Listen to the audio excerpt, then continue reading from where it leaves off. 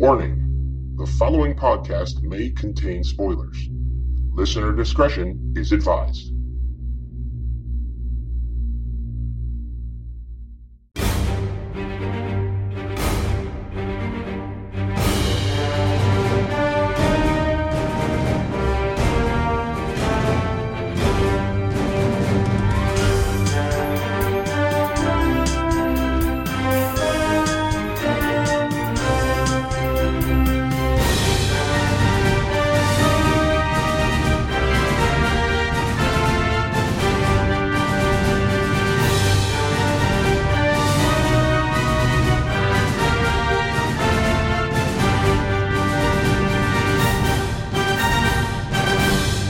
Welcome into this issue 39 of DC Primetime, and as you can tell by my voice, you will soon hear from Rob's and our special guest this week.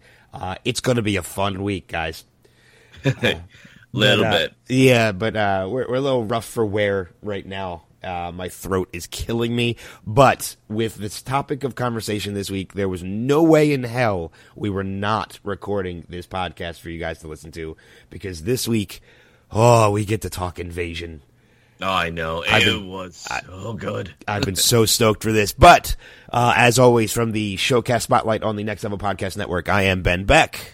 And from the Caffeine Crewcast of Pods on the Next Level Network, I am Rob Martin. And we had a number of different people we reached out to for a special guest this week because, come on, let's face it, this is Invasion. We needed help. We needed additional people to talk to.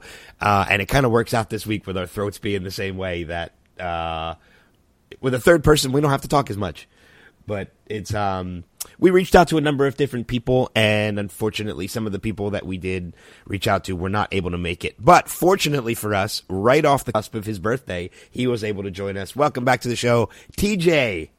Hey, it's nice to be back, guys. Yeah, and actually, you are actually one of the best people actually to have on for this, because you are our kind of like DC Comics guru.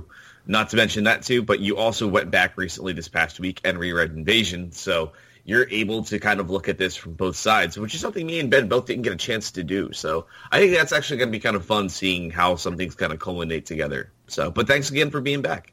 Hey, no problem. Yeah, and let me tell you, rereading those Invasion books, man, they were just blocks of text. But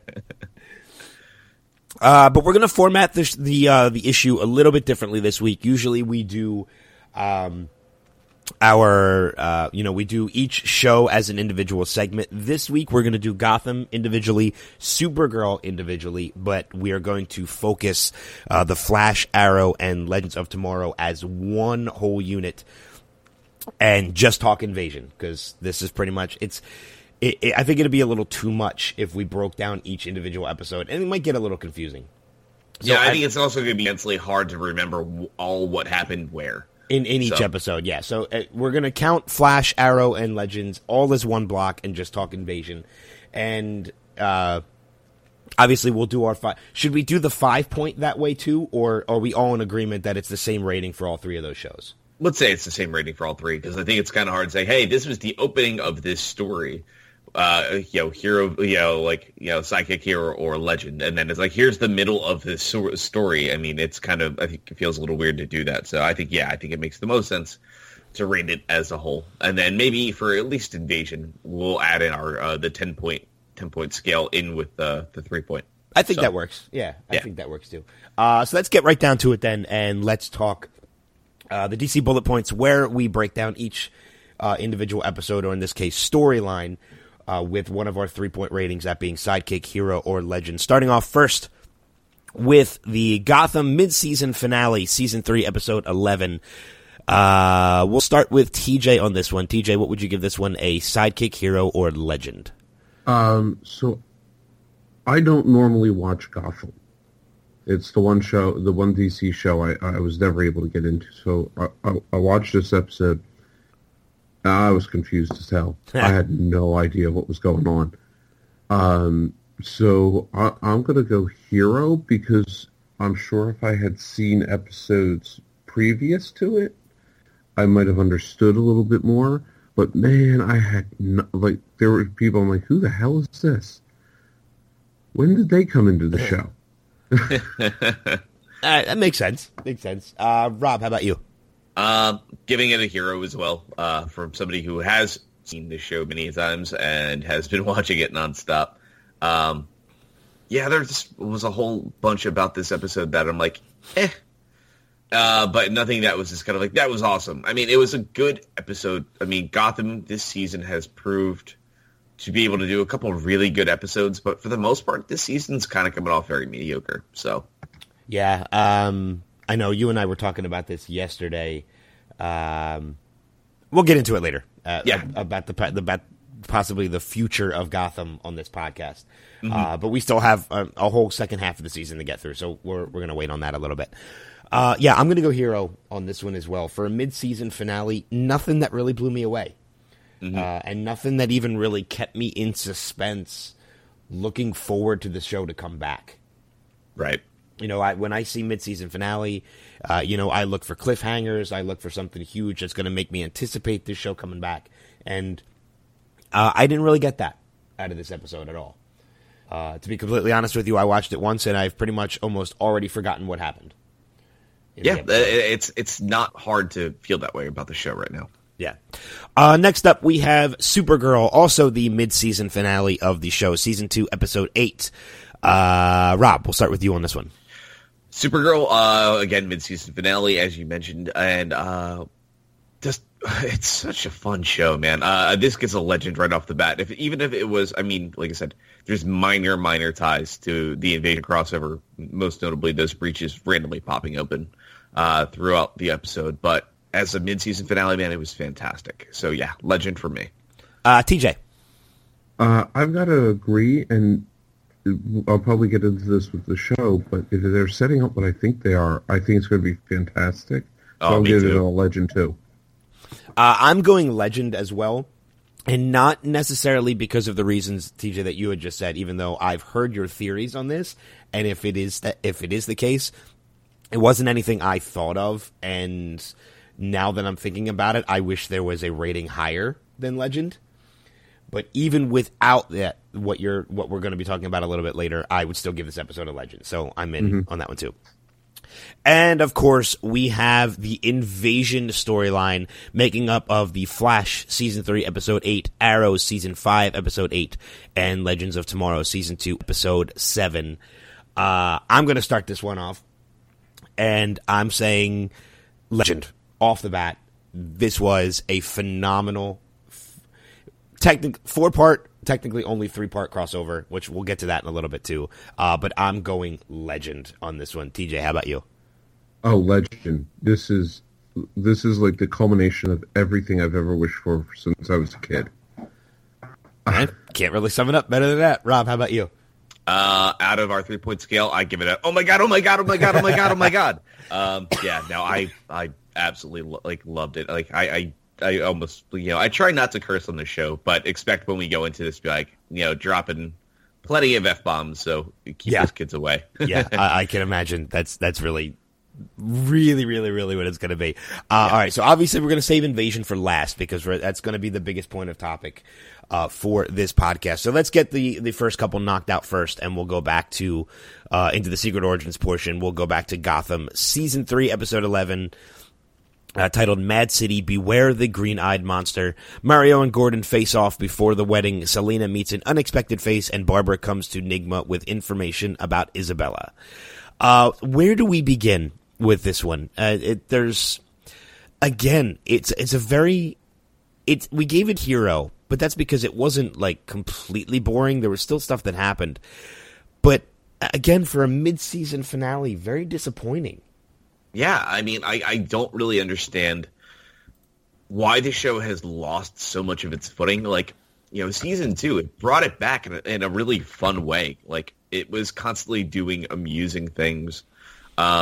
This season's, the Mad Hatter stuff at the beginning was a lot of fun. And then I just kept dragging and dragging and dragging. I'm like, why are we still in this story arc? This was meant to ship in 2 episodes, 3 episodes at most. We've said this many times. And it's now proving to be very much to the point. And it has nothing to do with the actors. It just feels like the writers are struggling so much. And we've dealt with so many dumb storylines that culminated to the mid-season point, which has just been love triangle. Okay, this person's jealous, but this person... And that's what it's all been about this entire front part of the season. Like, you have the Court of Owls building up. You've basically done nothing at all with Bruce. And it's like you're focusing on all the wrong characters. There's a lot of characters we love that we do want to see screen time, but when you overuse them, you don't get anything negative or positive. It just feels like the show is just trying to continue to exist. Yeah. So. I mean, and not only that, but, one of the other things I found pretty disappointing about this episode, too, is you have this whole second half of the season, which we know we're pretty confident is going to focus on the Court of Owls. And you're going through this whole storyline with Bruce and the Key and Talon and, Selena helping him out. And the big reveal you make of this storyline is this woman helping as Selena's mother. What the hell does that have anything to do with the Court of Owls? Yeah. That's what I found as part of like one of the disappointments of that. And then I did find it, I will say, however, with the Mario and Gordon and Lee, yeah, couldn't think of her name. That triangle. I will say I do applaud them on the one thing in that Mario's goal to make Lee hate Gordon still happened. Yeah. Even with the death of Mario. Ultimately he died in the end, but also ultimately he achieved his goal. It's almost like he knew this is how this was going to play out. Yeah.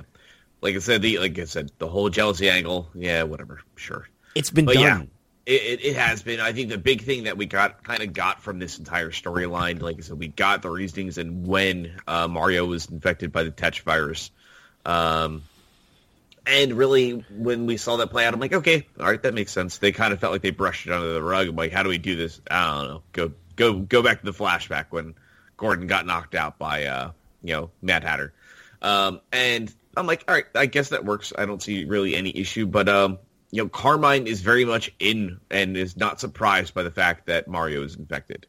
So obviously, I think we're going to see some fallout between Carmine and Jim very soon, as far as obviously Jim now killing his son. So I think we are going to get our wish about seeing Carmine come back in a big bad way, which is one thing I am excited about. I mean, like I said, as we mentioned, this is not a bad episode by any stretch of the imagination. It just didn't do anything giant. I mean, these are things that we could have seen coming from, through 3 or 4 episodes back. Like, it was very clear to see where a lot of this was heading. Yeah. I think the show is becoming very predictable. When Penguin was kind of saying how, he was madly in love with Ed and kills Ed's girlfriend, we all saw how that was going to shake up. It was like, okay, well, the second half of the season more than likely is going to be Ed trying to break the Penguin and break him down. What we didn't see coming is Ed teaming up with Barbara Keene, Tabitha, and Butch to be the ones to do it. And I'm actually excited to see that stuff play out, because at least the dumb love triangle that was Isabella, Penguin, and Ed is finally fucking over. So, I'll actually, like I said right off the bat, now I will apologize for the amount of cursing I may potentially do about talking about Gotham. TJ, from an outsider's perspective, of someone who doesn't really watch the show, what are some of the thoughts that you had on the episode?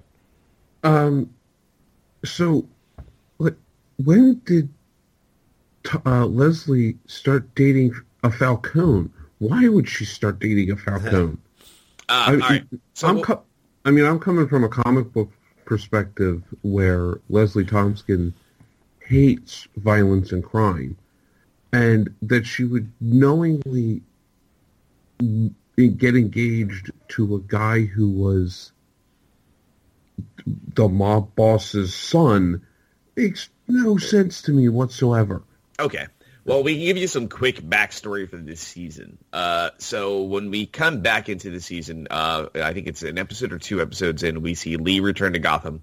And Mario, his last name, he does not go by Falcone. He actually is on the straight and narrow.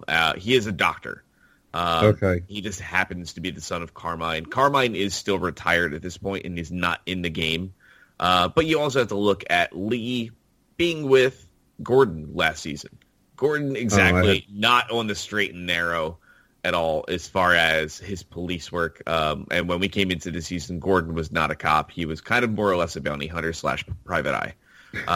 As he left the GCPD, which he is now back involved in. So after or shortly before Detective Barnes became infected by the Tetch virus. So and is now out of commission and is now safe and sound inside Arkham Asylum. So yeah, that's the right response. Oh, Jesus.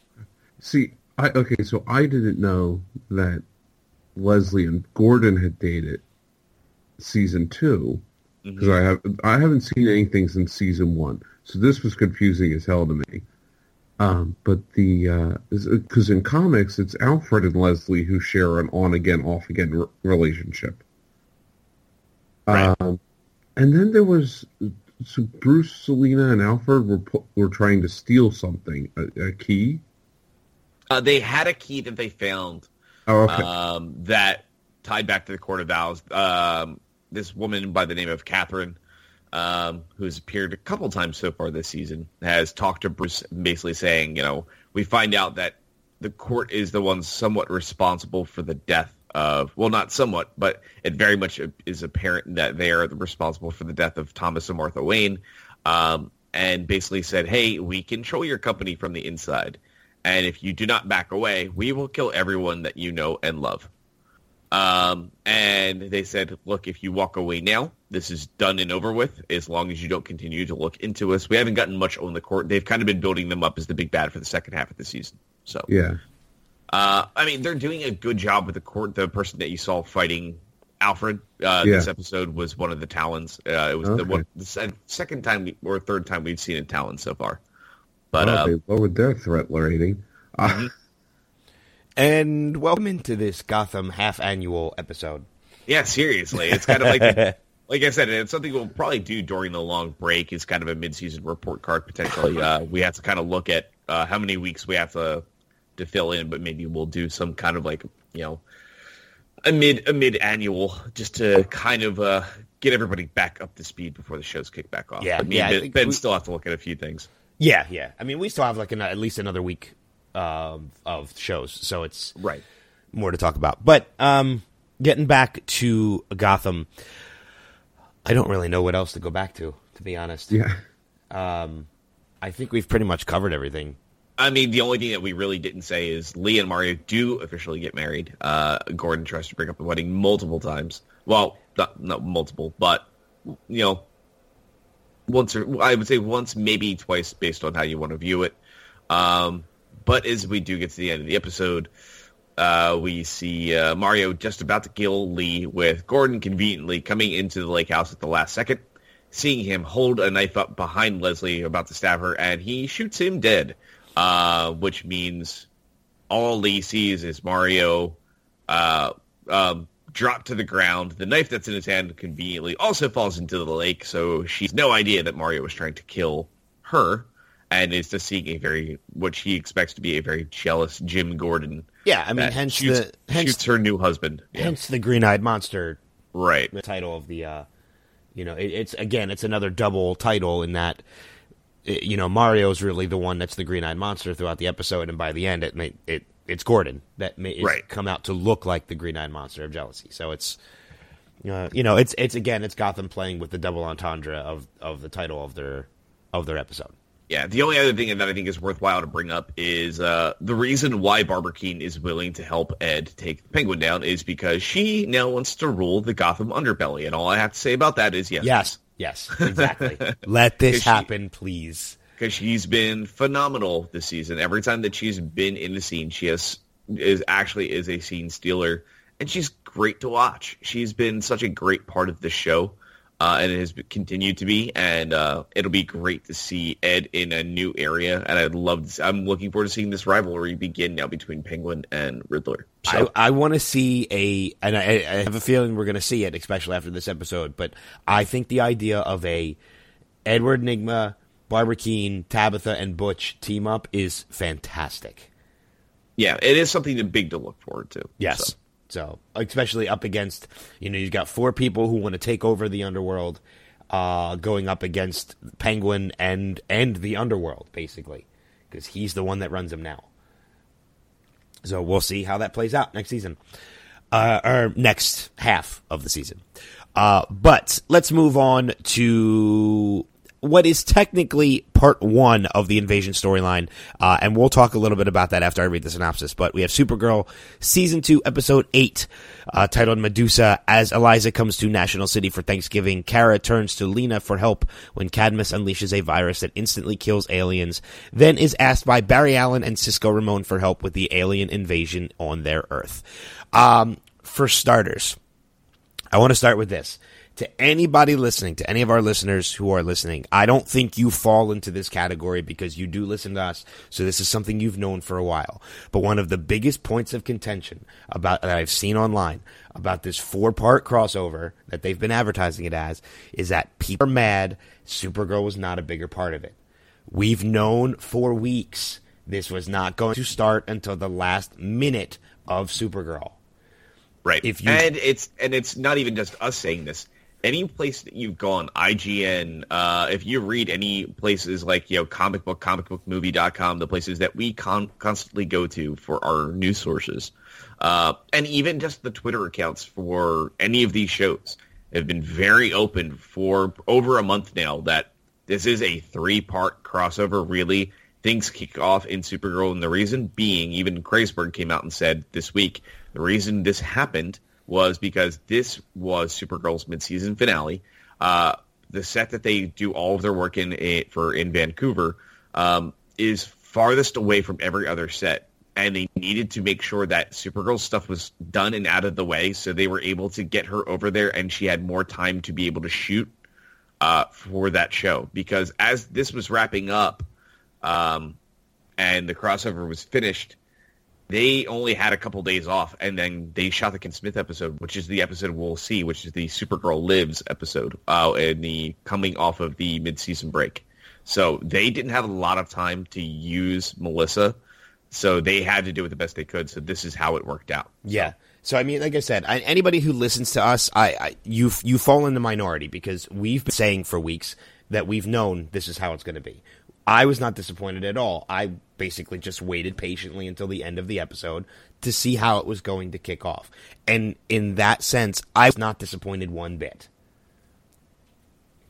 Yeah, I have to agree. Yeah.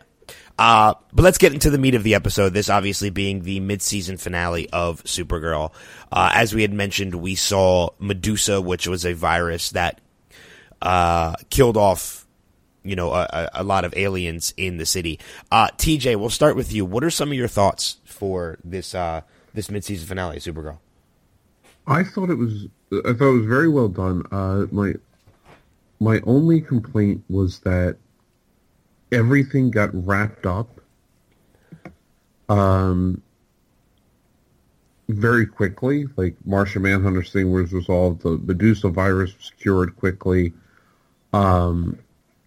And it, but then I thought of something, which I'll get into in Invasion, that made me go, oh, maybe they did it for this. I think I know exactly where you're going with that too, because I had the same thought. But overall, I enjoyed the hell out of it. It was an amazing. I love Supergirl because it's everything that I want out of Superman.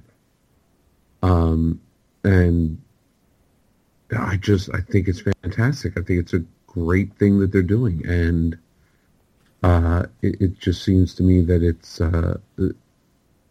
this episode I thought was very strong. I didn't like the tying into Invasion. Like you said, we knew about that for weeks, but I also thought it was cool how the portal kept opening and distracting things. I thought that was a really nice touch.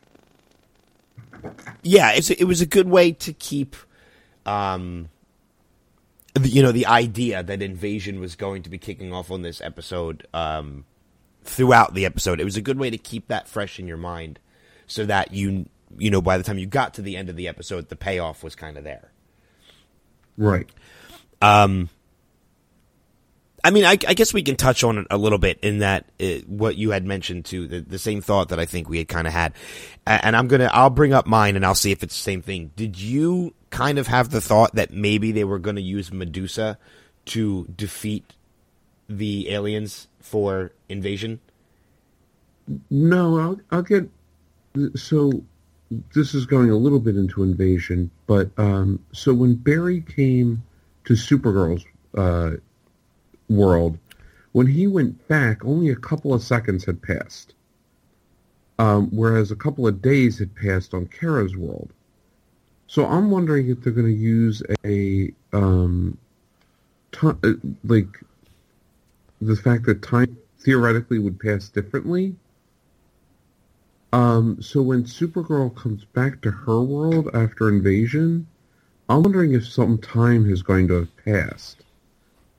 The episode when they come back is called Supergirl Lives, which in my mind goes, she's been gone for a while, and no one knows where she's been. Oh, that's an interesting theory. Yeah, So actually, I never thought of that.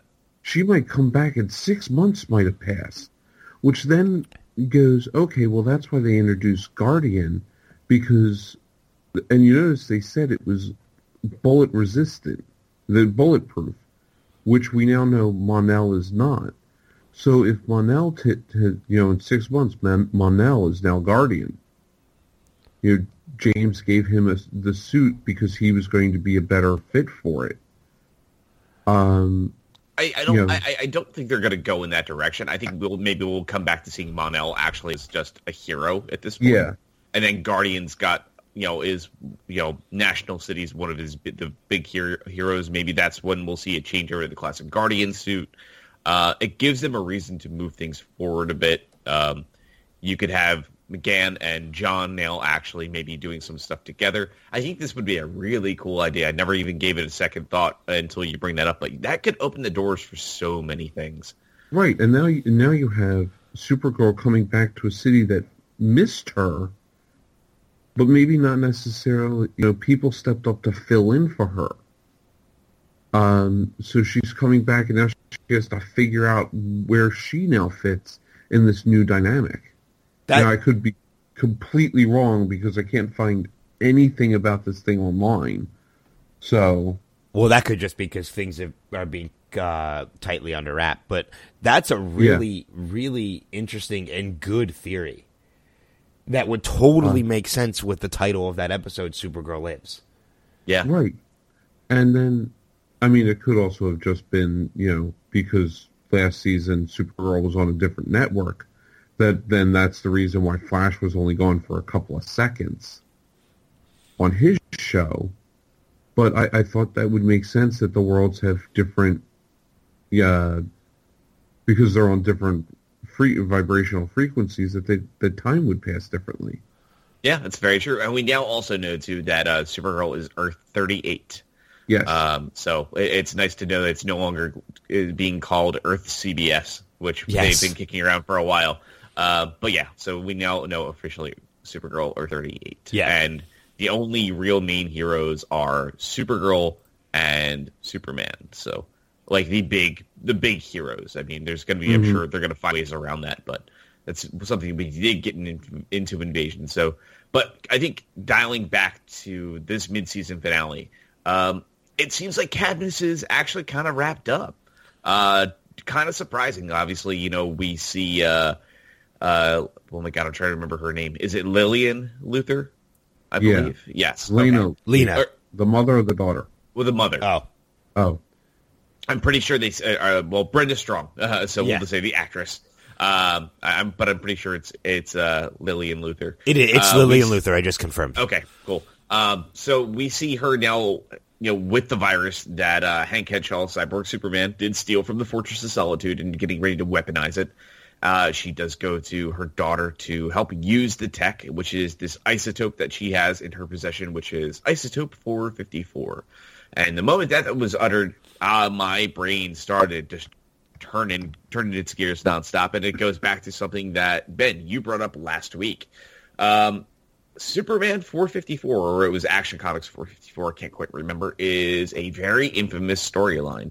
when we see Clark in Warworld. And we get a little tie to Warworld a little bit later in this episode. But that specifically, that being the big episode where Superman meets the Cleric. A lot of people may know him. And he is given the information about the Eradicator for the very first time.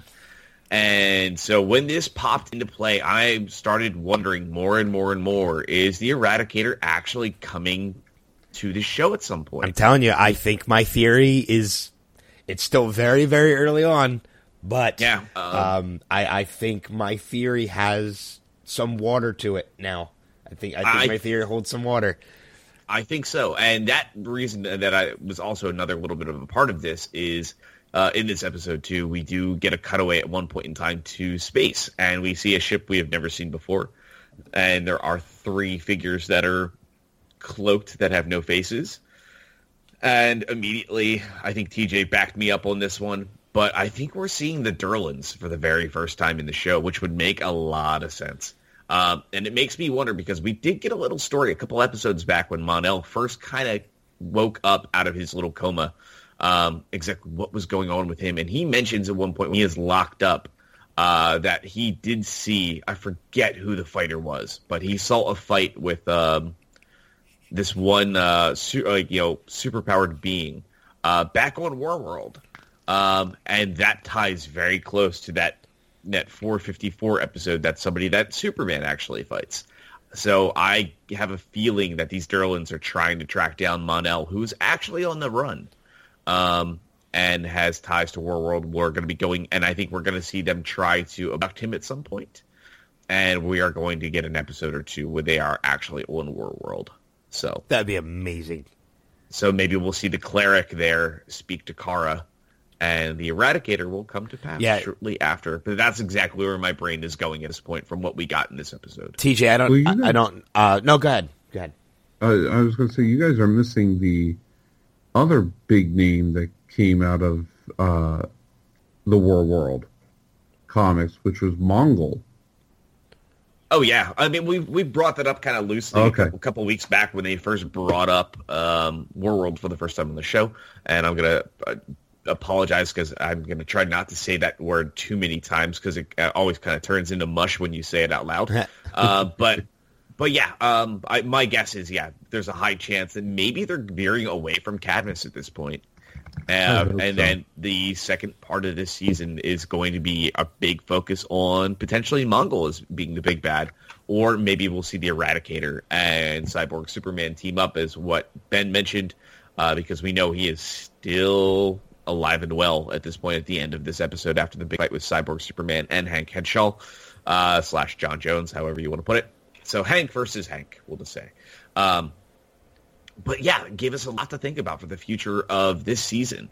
And I think this is a great direction to go. If they brought in Mongul and Eradicator and we have Cyborg Superman still on the loose, man, we're talking about an exciting potential finale here. Really exciting. Yeah. Yeah, and TJ, I don't know if you are aware of what my theory is when it comes to Eradicator, is that I believe after last week's episode with the introduction of Hank Henshaw as Cyborg Superman, but still seeing Jeremiah Danvers return in the form of Dean Cain, we had initially made the thought, or were hopeful, that Dean Cain was going to come back as Cyborg Superman. But now that he is still involved with Cadmus, which we know, I thought it was very convenient that after helping them escape, the gunmen come down the stairs, start shooting at Kara and Mon-El, and Jeremiah has suddenly disappeared. I think it's because he has the abilities, because I believe he is the Eradicator. Or is on the verge of becoming the Eradicator. I think he has abilities that were given to him by Cadmus. So I don't think that we're going to see Jeremiah Danvers return as Cyborg Superman. I think he is the one that's going to become Eradicator. Mm-hmm. That could be cool. So I guess some of the other things to think about here real quick in this episode were we got the start of 2 relationships in this episode. We saw Maggie Sawyer and Alex finally get together at the end of the episode, which they've been continually handling that amazing. We've been doing nothing but praising the way that they've handled that so far. And I'm really looking forward to seeing that play out. But we saw Mon-El and Cara share a kiss, which Mon-El states, quote unquote, that he forgot all about. Obviously not probably the case. I was going to say, do we think that's true? No. But like I said, I'm really excited to see that all actually, start, that ball starting to roll. I think that's actually, they've had such great chemistry, Melissa and Chris Wood, on screen so far. And I think it's a really great call. But in addition, we got the answer that we've been wondering for a while, is where Lena Luthor really stands in the midst of all this stuff. And they did one of those fast ones, and you were like, well, she's a Luthor. Look, she's helping her mother. They're going to wipe out all the alien life. And then as the isotope goes off and we see Medusa spread out into the populace, what happens? But nothing. It does absolutely nothing to anybody. And we found out that Lena is on the up and up, at least so far. But I am actually very, very happy to see that they're keeping Katie McGrath in a very positive light so far. She's been a really fun addition to the show so far, and I really want to see what they're going to do with her. And I'm really curious. Maybe there's going to be a bit of a more bond between her and Cara at some point, as far as maybe working together, which would be kind of cool to see. Somebody from the House of El and a Luthor actually getting along. So it'd be kind of cool. Yeah, exactly. One thing I will say that I was kind of disappointed about, and correct me if if I'm wrong, I might have just simply forgotten, and I don't think that's the case. And when I say disappointed, I don't mean it has any effect on my rating of the episode. But we only got mention of the Guardian this week. We didn't actually get to see Guardian at all this week. Yeah, I think that's right, but I'm okay with that.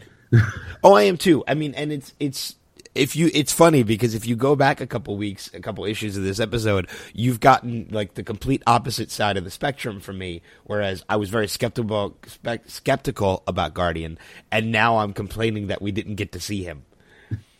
So I mean, I've completely come around on that character, and I don't know. I'm still not sold 100% on the character because I want to see a change in color of the outfit. But other than that, I haven't been disappointed one bit in the direction they've been going with that.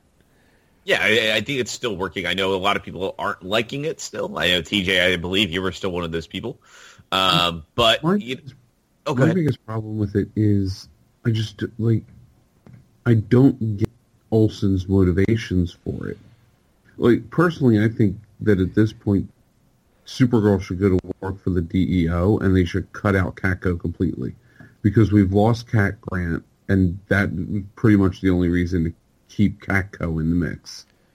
I think if you want full DEO, because Wynn's already working there, and James Olsen could be the reporter that tips off the DEO about stuff, I think that would work even better than having to keep going back to Catco. Well, I mean, that's the one thing we haven't been seeing very much of, though, the last couple episodes. Catco has kind of been an afterthought. I mean, and they cut away from there every once in a while. And I think that might be also part because of that set is, I don't know where they're shooting that, if they just rebuilt that set so far. So I'm very curious to see how that's playing out. But I don't think Catco really does need to be in the mix anymore. I think they just make mention of certain things here and there. He gives a quick shot. We don't need to see Cara climb the ranks of being a reporter. I don't think it's necessary. James taking over there with nobody else being there, there's no reason to spend too much time there, with the exception of Cara being there. It'd be a different thing if they kept Mon-El working there, but all I think we would get from those sequences is Mon-El sleeping his way through the entirety of The Office. And that would be about it. We'd get a couple good laughs here and there, but I think they maybe should hold back on that until Calista Flockhart make her next appearance, where they cut back to it here and there, but that's it. Because they did say she will be a recurring guest star throughout the season. We don't know when. I'm sure that all has to do with her schedule and if they have something big they want to write her into. So, but yeah, I think right now it doesn't make a lot of sense to focus on it. I think they could have found other ways to have James in the mix, but I actually am really enjoying seeing him and Wynn play vigilantes together, just because they're fun characters when they interact. They bring a lot of levity to the show. Yeah. Yeah, I like the interaction between the two characters. I don't buy Olsen's motivations in this at all. Well, his father's camera broke. Yeah. And when my father's camera broke, I immediately put on a high-tech suit and went out to fight crime. Look. Oh, no, yeah. I'm sorry. I got the camera fixed. It was a really old, important camera. That's the big difference. That's the big difference. I mean, do you have that much of your life all in this one thing? I mean, it's important, you know? Yeah. So, especially in an age of digital cameras, I'm not entirely sure why he was carrying his father's camera around with him. Well, I think he still used it. Oh, okay. Yeah. But no, I mean, I do understand your reasons and thought process on the motivation. I think the big thing that we did get, which was a couple of weeks back when they first brought him into the mix, of him saying he felt like a sidekick constantly and had no ability to do anything. And it wasn't the fact that his father's camera broke, but it was the fact that he felt helpless in a situation where he could have saved more people. When we saw the alien tech being used on the streets. So I think it still works. I think it absolutely still works. I know me and Ben are definitely on board, but I can totally understand your thought process. So. Yeah, exactly. I know one of the other things I wanted to bring up too is we got a resolve as far as the blood transfusion with the White Martian blood being transfused into John Jones and it turning him into a White Martian himself. But we find out, that the Medusa virus is actually the cure for that, which I was very curious how they were going to resolve that. It seemed like it resolved rather quickly, but like almost to the point where I almost had to quick rewind that part real quick just to catch what happened. Because I think it was one of those moments where if you blinked, you would miss it, and you would go into the rest of the season thinking, wait a minute, what happened with John and the White Martian? Yeah. But, I mean, it's nice that it's resolved. So I'm not really going to say that it's a bad thing that it happened. Yeah, no, I totally get you on that. I think it works. And the way that they did it, it still absolutely works. So, I think what's going on with this issue so far is we're struggling to get through Gotham and Supergirl because there's just one thing we really want to talk about. Yeah, no, it's good. So we had 2 mid-season finales in Gotham and Supergirl. Gotham with the hero, Supergirl with the legend. A lot of fun, but it all leads up to the end of Supergirl, which is the kickoff to what we really, really, really, really, really want to talk about, and that is Invasion. So obviously at the end of Supergirl, we see Barry and Sko finally show up. And the moment that happens, there's a huge smile on my face. Oh, yeah. And that's like, oh, my God, the episode's done. Why is it not the next day? Yes. It's like, okay. All right. And see, while you guys, Rob, I know you cracked and watched them week to week or day to day. I waited, and it was a struggle to wait because I made the mistake of saying to myself, you know what? I can watch Supergirl because I know it's not going to be until the end that the invasion is going to kick off. So I can watch Supergirl. It's its own episode, and I'll be fine. That was a huge mistake because I watched Supergirl Tuesday night after Flash had aired, and I got to the end of Supergirl, and I was like, son of a bitch, why did I agree to have to wait for this? And I stayed strong, and Thursday night, I got home from work. I started Flash, watched Arrow, and timed it perfectly so that when Legends started, I went right into Legends, and I watched it back to back to back, and it was amazing. It was so good. And I've since watched at least the Flash and Arrow parts again. I still have to go back and rewatch Legends again, too. But we see Barry and Cisco show up to Earth 38, to recruit Kara, and it was amazing. It was, Barry saying, hey, remember that time I helped you out and you agreed if I needed help? And she just looks at him and is like, what do we got? Episode ends, to be continued on Flash. Let's get into it. Let's get into Invasion. Yeah. I got to say right off the bat, and we can't bury the lead and then wait on this one, but God damn it, we got the Hall of Justice. You stole my thunder, you bastard. Hey, we all wanted to talk about it. Let's be honest. We got the damn Hall of Justice in this show, and I love that it's an old Star Labs locale. I love the way that they came about putting this in the show where they were trying to figure out how to have them hang out. They're like, Do we just have them go city to city? And like, well, and one of the writers or one of the artists on the show was kind of like, look, the Hall of Justice is based off of this building in like, I think it's like Cincinnati or Chicago or something like that. And they're like, let's just find stock footage and redo it. And they're like, oh my God, this will be amazing. And the moment that came up on screen, man, I was just giddy. That was such a great moment. Anytime they cut back to that place, man, I was so excited. And I can't wait to see if they maybe start doing something with that. I did not anticipate seeing the Hall of Justice, so it was a great surprise as part of this episode. But I will freely admit, I let out an audible fangirl squeal the first time I saw the Hall of Justice on screen. Do you think? Go ahead. Do you think we're maybe going to start spending more time there? Because if they do indeed turn the Star Labs that we know of now into the actual museum, the Star Labs museum that HR has been talking about, do you think we might see Team Flash head over to the Hall of Justice? It's not a bad idea, actually, considering that Star Labs is going to be very much in the public eye again, so it's going to be very difficult to hide a lot of the things that they do there. So I didn't really put two and two together with that, but I don't think that would be a bad idea, to be honest. I mean, it might be tough to port a lot of the things that they already have over to an airplane hangar, but because I don't know, while Star Labs, while the Hall of Justice is an airport hangar, I don't know which is bigger. I still think Star Labs is bigger. Yeah. So there's definitely more room at Star Labs.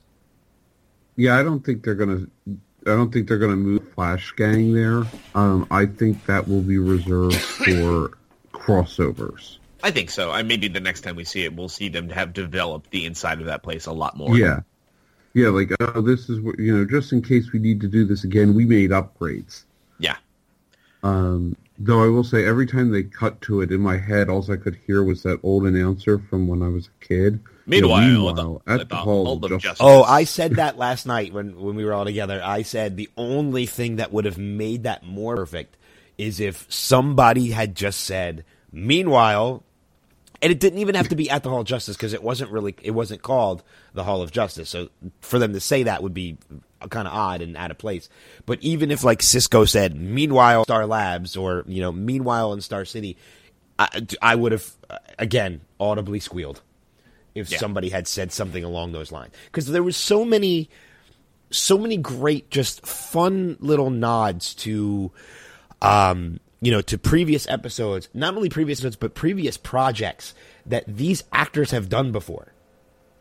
I know we'll mention it a little bit later, but Rob, your line of the week is one of those prime examples of that. Oh, yeah, most definitely. And while we're on line of the week, man, it was tough to decide because there were so many great one-liners.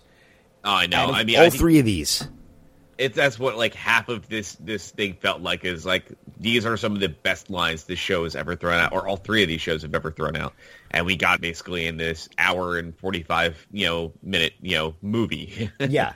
So, but yeah, I don't even know where to start for this. Well, it's funny you bring that up because I don't even think Invasion knew where to start with this. Because we start in the midst of battle when this episode begins, and then it jumps backwards to how everything starts.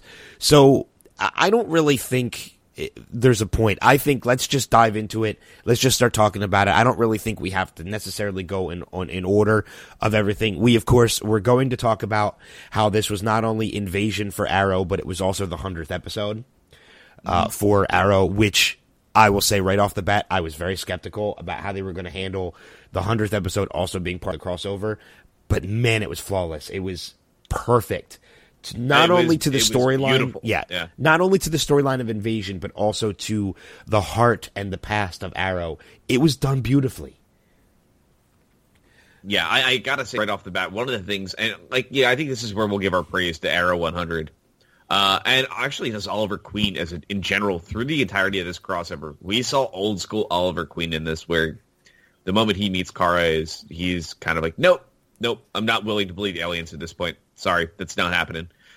He's like, as he kind of does it, is taking hold of and a control of normalcy. And then he kind of, by the end of all of this, realizing, like, nope, we don't have normalcy. this is the world we live in. I have to kind of accept that. But that kind of also spoke very heavily for him in his specific part of this event, where he gets his Black Mercy moment, his Flashpoint moment of seeing the world that could have been for him, which now puts all of these characters on a very equal playing field. And I love the fact that they did this. But we got a very different Oliver Queen by the time this whole thing wrapped up.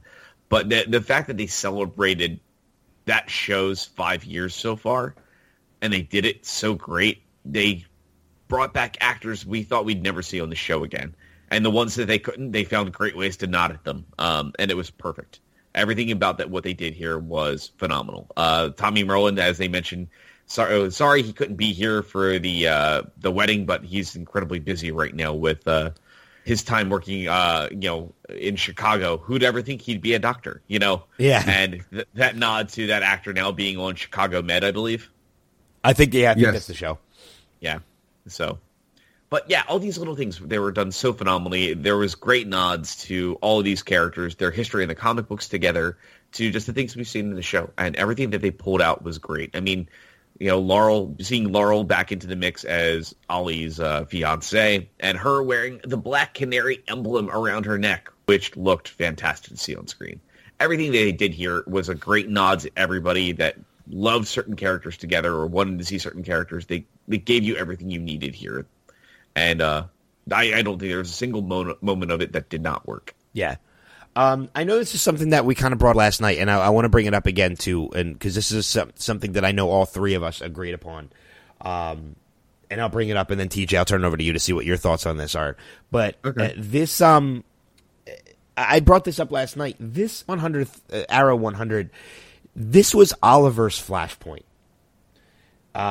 Whereas we saw Barry got to relive his past with his mother, his mother and father by changing things. And while Oliver didn't do anything to make this happen, he relived or got to the point of what his life would be like now if his parents were still alive. TJ, I think you were one of the ones that agreed with me on this last night. Yeah, it was very much, it's the same way they did the Black Mercy episode of Supergirl last season for the girl who had everything. I very much enjoyed the I guess Flash sideways into this world, didn't exist. I thought it spoke volumes about who the people who were trapped in there, who they really connected to in their past. Like Oliver was with Laurel, he wasn't with Felicity, right? But Ray was.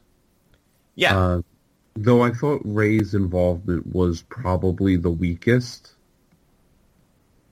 in the episode. Like he really was just kind of there. I think they could have just taken the other four without taking him, and I don't think the episode would have lost anything. Well, I think the reason why they did that, though, was because this being the Arrow 100, I mean, let's not forget, Brandon Routh's character of Ray Palmer started on Arrow. So this was going back, and they brought back everybody who originally started on that show. So I know why they brought him. And I was actually fine with it. I don't think... I didn't really seeing him there. I didn't really think he felt out of place at all. I just thought that, this was just another way for them to bring back an original Arrow cast member back to Arrow for the 100th. Yeah. And it's not that he was out of place. It was more that he didn't seem to have a lot to do. Yeah, he did feel a little bit more like the afterthought out of all of them. But I think it's also because, again, the one thing they did really well in Invasion is they still made sure that if you liked a certain type of show, like if you're primarily a Flash fan over Arrow or Legends of Tomorrow, the Flash episode felt like a Flash episode still. It still had the tone of a Flash episode. The dialogue fit it the best. Arrow, it felt like an Arrow episode. With, obviously where you're jumping away and seeing other things now as well. But this worked out really nicely because Legends had the Legends feel. Like we dealt with time travel in Legends. Arrow, it felt very on the street level, especially with the fight that we get in that episode. And then... Flash had that very fantastical feel. So they all still, maintained what makes their shows in their episode, but then making them blend all together was what was really truly amazing. But with Arrow, I think the fact that they took it as a moment to slow down and reflect on the last 5 years of the show was the best part about it. And it culminated in one of the best fights the show has ever given us. When we see Sarah Lance, Thea, Ollie, and Ray Palmer, kind of dismantling some of the biggest bads that's ever appeared on Arrow, with the exception of Ra's al Ghul. Don't forget Dig. Oh yeah, and Dig. Obviously, Dig is in the mix there too. But it was amazing to see these people square off. Like, Sarah basically gets the feeling of finally killing Damien Dark. Mm-hmm. We see Deathstroke and Oliver square off, and all of this was so fucking cool to watch. Everything about this fight was amazing. Like, the choreography of it was some of the best I've ever seen in any of these shows. Well, the episode, let's not forget to mention too, directed by James Bamford, who started as the stunt coordinator for that show. Right. And he looks like he just pulled out every one of the stops. I think my favorite shot in all of that is, oh my God, I'm trying to remember who was it. It was Speedy firing an arrow, Sarah catching it, and then stabbing Deathstroke. It was stabbing Malcolm Merlin, I believe, wasn't it? Yeah. Yeah, but, oh man, it was just fucking awesome. Yeah. Everything about that was just such a great sequence. I mean, they did everything about this so well. And right off the bat, I think we got to say, easily the best performance that Stephen Amell has ever given on this show. I can't say anything better about the job he did. He did such a beautiful job through all those sequences. You felt everything, and you felt the journey. Like, you really saw the journey play out of how far the show really has come. And especially seeing everybody's lives as normal, because it brings you back to that very first season. And it proves that this show has actually transformed quite a bit. And this was them reminding, I think it was a mixture of reminding the viewers of the journey that you've spent with these characters, and everything about it was perfect. It was such a great celebration of this show. Yeah. I mean, and not only that too, but I mean, you mentioned the acting from Steven in this episode, and I've mentioned this before, whereas, in 4 seasons, we're into the 5th now, but in the 4 seasons that we got before, I've only ever maybe welled up, and maybe shed a tear once, and that was from Paul Blackthorne's acting in the episode where Laura Lance is killed. That has changed, as in, I almost welled up a couple times in this episode because of Steven's acting, and it was Steven that did it. I mean, at the end, at the episode when this is ending and he's going back and they're all leaving, and you see the ghosts of his past, people including Colton Haynes, and who didn't return for the show, but it was nice to see them find a way to get him in there. Yeah. I think that, it was emotional, and I loved it. Yeah, I mean, one of the nice little nods too. I mean, there was a great article I haven't been able to track down. I couldn't remember where I read it from, but they did say things that were cut through Evolve Invasion. They did say that one of the things that people wanted to know is why Colton wasn't there. Obviously, had to do with him filming another show that he's working on right now, but.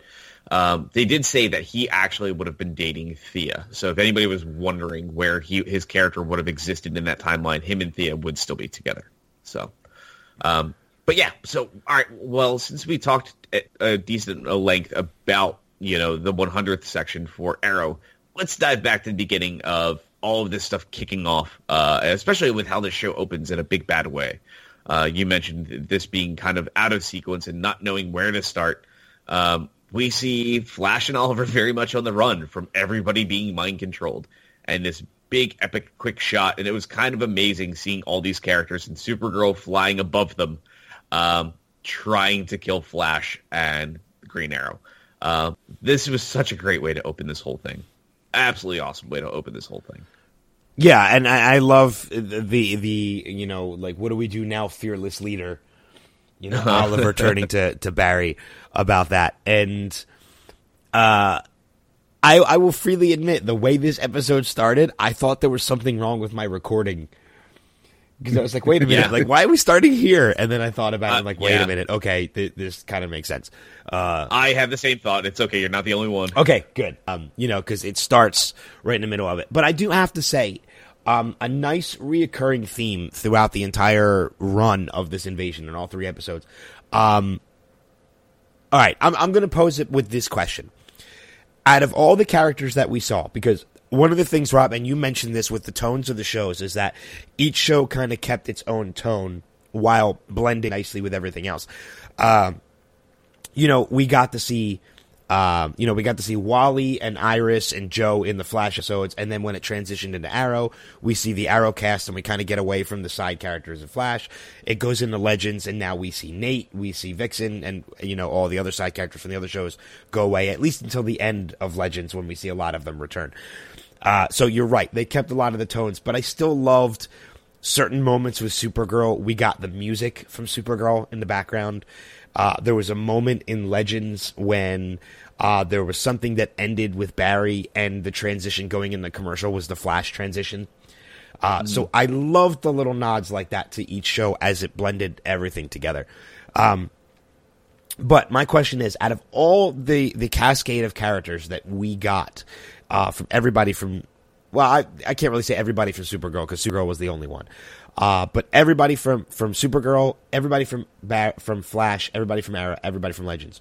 Who do you think was the biggest standout of everybody? The MVP of it all? Yes. Oh, God, that's a hard question. I actually am going to say the MVP of all of this is probably Ollie, and I didn't expect to say that. TJ, what are your thoughts on this? Mine goes back and forth between Ollie and Flash, Barry. I liked how they, in the end they went and they shared a drink, even though it was the end of the Legends episode.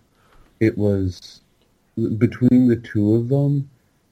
Like, one of my favorite moments is when Barry's like, I'm going to stay here. You guys, in the Flash episode, I'm going to stay here. You guys go. And Ollie's like, this is flipping ridiculous. It's Barry Allen. Yeah. Get over it, people. And then going the, then in, Whoop. Sorry. Then in, Legends, Barry was like, they want me, I'm going to go do it. This isn't a question. I'm going to go do it. I'm going to go turn myself over. Yeah. But I thought it was, both of them were probably like right up there as my MVP. Cisco was a very notable, thought process for that for me too. So, but yeah, I still, in my brain, I loved how much growth it felt like we saw out of Ollie. How about you, Ben? I agree with you both. I do like, obviously I do like Oliver's, Steven's performance, and I do like Oliver standing up and, and Barry being the stand-up guy that he was. I'm going to say Supergirl on this one. Not just because it was cool to see her show up, but with the exception of the time that she was under the control of the Dominators, every time she appeared on screen, it brought a smile to my face because her character is so just happy and bubbly that even in this time of an invasion of aliens, like just seeing her on screen made me smile. Yeah. That I'll agree with. So, I mean, there are times when, like when they're training and she's literally just hovering there and Mick's hitting her with the heat wave and Ray's hitting her with blasts from the arrow suit and Oliver's shooting arrows at her and they're all doing this and she's just sitting there smiling. As in like you can tell like if you were able to read this character's mind, it would be, this is so fucking cool. Yeah. That I'm a part of this. And just that underlying attitude and an emotion from her character, I just loved seeing it. So, I mean, for me, Supergirl was, she was probably the most standout character of the entire run. Yeah. Actually, because, I don't think it makes any sense for us to do, synopsis breakdowns and plot threads and stuff like that. Well, I mean, we'll touch upon everything that we can. One of the things I got to say, let's kind of, talk about this a little bit with the way we talk about some of the annuals. So what are your guys' top 3 moments of this crossover? Oh my God. Because I gotta say, I definitely have mine in my brain. If I just have to think about it for a half a second. One of the big ones right off the bat was, Nate Haywood coming in almost in a very Han Solo-esque moment and saving the day and saving the Dominator ship that is being piloted by everybody, Ollie, Thea, Sarah, Adam, and Dig. Or not really being piloted, but kind of more plummeting to the earth as they have tons of Dominator ships behind them about to wipe them out. But it also feels like him pulling the Wave Rider in like the Millennium Falcon and saving Luke at that last second to take the shot. But the way that played out was just so damn awesome. I mean, and like I said, Hall of Justice obviously is another big one, but the one I absolutely just adore was during the Arrow episode when they are fighting the Cyberwoman-esque character that felt kind of more like a nod more than anything to Superman 3. The tag team moment between Barry and Kara during that fight just had me laughing my ass off, and I just loved every second of it, where Flash comes in, does his damage, beats her down, and then Supergirl just they do that whole tag in moment, and every moment about that second, this moment on screen was just wonderful to watch. Absolutely wonderful. I obviously Hall of Justice is definitely in one of my top 3.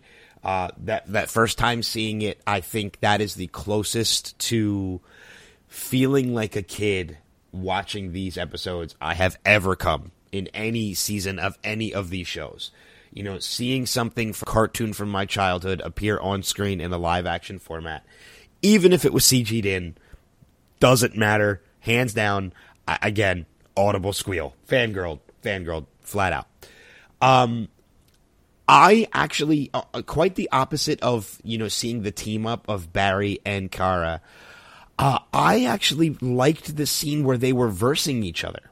I think the CG could have been a little better, but it's not complaining at all about how bad. I'm not saying the CG was bad at all. I mean, even seeing Barry turn around on a dime while running up a building to run down it, I thought was awesome. So the whole fight scene between him and Supergirl, I thought was great. But I think my third would probably be, and it's probably going to make you guys laugh, but Diggle. Any time we've seen him in past episodes, have a reaction to seeing a metahuman in action has been funny. But this episode, this run of all 3 was just like this was overload for him. And, because he's seeing things he has never seen before. From the first time he sees Supergirl and, Mick saying, what makes her an alien, and she flies up and heat visions her symbol, and he's like, I'm convinced. Totally straight faced. Like, dude, I busted out laughing. Even seeing it again as part of the episode. He has my line of the week this week, which I'll save for later. But, from vomiting, running after running with Barry, and just saying, my life used to be normal before I met you, to the end of the whole thing when he shakes Barry's hand and says, even after finding out everything, which we really have to get to, the reveal of everybody finding out about Flashpoint, is something we need to touch on too. But at the very end, saying, my life used to be normal before I met you, but you're one of the best men I've ever met. Like, that was an amazing moment for me. Oh, yeah. So hands down. That's Diggle. Just overall in a whole is one of my top moments of this entire thing. What about you, TJ? How about you, Teach? All right, so my number one moment, it has to be the fight at the end. It was a little CG, and you could tell, but seeing them all on screen fighting was fantastic. As a lifelong comic book fan, this is everything that I've wanted on screen since I was 5 and figured out, oh, hey, the Justice League is a thing. Mm-hmm. I say I liked in Legends of Tomorrow when Felicity and Cisco went all tech support to save the heroes. I thought that was amusing. That was great. The somebody call for tech support, which was a runner-up of line for me as well. So and mixed reaction of great, saved by the geeks. Yeah. And then I think for my third, I gotta say when Flash and Barry were not Flash and Barry, yeah. When Flash and the Green Arrow were facing off against their mind-controlled friends, there was still, like, they were handling themselves, but there was still this sense of, I don't know if we're going to survive this. Though I think they took Atom and Firestorm out a little quickly on it. And then when, towards the end of that fight scene, when Ollie reaches back for an arrow, and for the first time in his life, he's coming up empty. Yeah. He's got nothing left, and he was like, well, this is going to suck. Yeah, it was nice to see them finally kind of do something with that, where it's like he has like 4,000 arrows every day on him, and this is the time he runs out. Something kind of amazing about that moment. Yeah, and now, like I said, Ben, you mentioned the whole idea of now Flashpoint, though, and finally, for this kind of connects us to not just the Flash, but Legends of Tomorrow.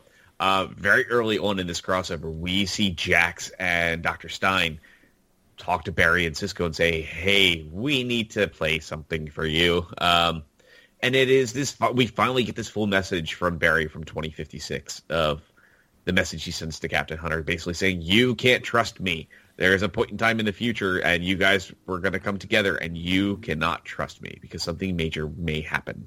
And we don't know if this has anything to do with Invasion. I don't think it does. I don't Neither either. do I. I think this has a lot to do with what's still yet to come in Legends of Tomorrow. And again, very notably, I still will bring up 2056, man. That's when Bart Allen comes into play. So I'm wondering. So the fact that now they have this, Cisco and him are very much at odds. Him and Barry, him meaning Barry at this time, are still very much at odds. As Cisco's still dealing with the ramifications of Flashpoint causing the death of his brother Dante, and them having this discussion of, well, this is what happened. This is what Flashpoint was, and Stein and Jax looking at him and like, we are time travelers there to stop aberrations. Why would you do this? You know this is bad. This causes bad, terrible things to occur. And this is a big theme throughout the entire Invasion crossover, is the ramifications of time travel. And it doesn't just affect Barry in a big way, but, he explains Flashpoint, and then there's this lingering thought is, do we bring this up to the team? And Cisco kind of forces him to do this. So it was very interesting to see play out on how people viewed that. I don't know what your guys' thoughts were on this plot thread that was kind of looming over the majority of Invasion, but I think this worked as the best framing device for all of it. Yeah, it's one of the things that it's something that you had mentioned earlier to Rob last night. Barry is now not the only person who is guilty of messing with the timeline. Barry, I think he's the biggest culprit in what he did, purposely going back to his childhood and preventing his mother's death, which caused Flashpoint. Now everything has been corrected, or somewhat corrected. But we've gotten more of that. And obviously, we know now that Professor Stein has had an effect on the timeline in a conversation that he had with a younger version of himself, and now he has a daughter, who is awesome, by the way. Yeah. Do you guys remember her name? I'm trying to remember it now. I do not. All right, as you discuss, I will look that up. But, also, I think one of the things that helps correct the situation between Barry and Cisco is Cisco has now had an effect on the timeline.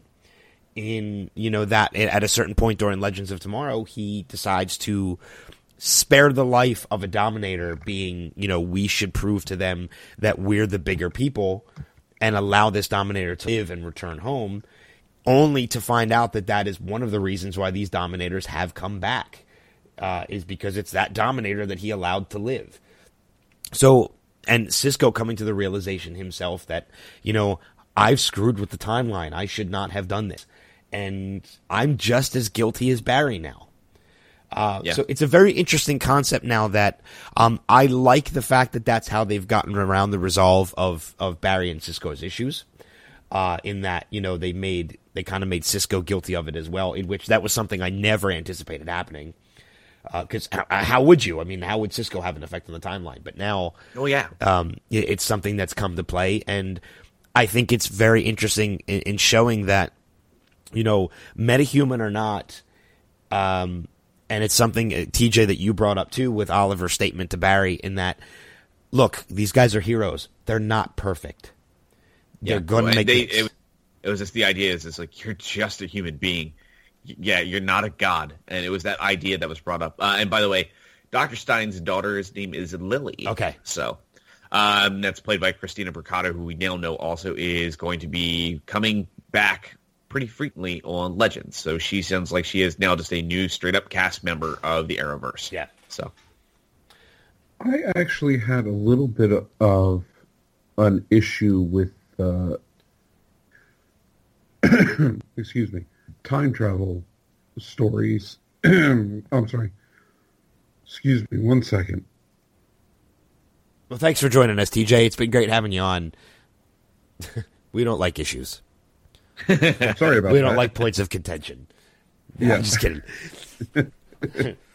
Welcome back, TJ, to his last ever appearance on the DC podcast. So they reveal Barry's thing, and I got like Diggle's reaction, and I got and I've understood the reaction of the Flash crew. But then Legends comes up to him and goes, we try to stop time aberrations. What the hell are you doing? I'm like, you have all caused the time aberration. We haven't seen a lot of them play out yet, but yes, definitely. You fought zombies in the middle of the Civil War. How is that not a time aberration? You did all this crap, and then Sarah Lance coming up and saying, how many times I wanted to kill Damien Dark? I'm like, how many times you tried to kill Damien Dark? Exactly. The hell with timeline. And it just, I felt that portion was a bit too high horse coming from the Legends. I understood the story beat they needed to get out, but it was like, you could have picked somebody else to make that point. Yeah.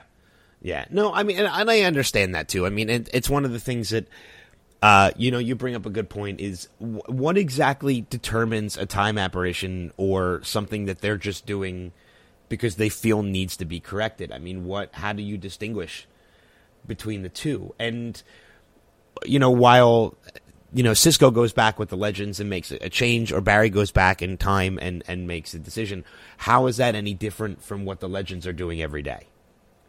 Right, exactly. I mean, like, Firestorm showed up at the White House. Yeah. In a period of time where there weren't supposed to be any metahumans. Well, bigger than that, they stole Reagan's jelly beans.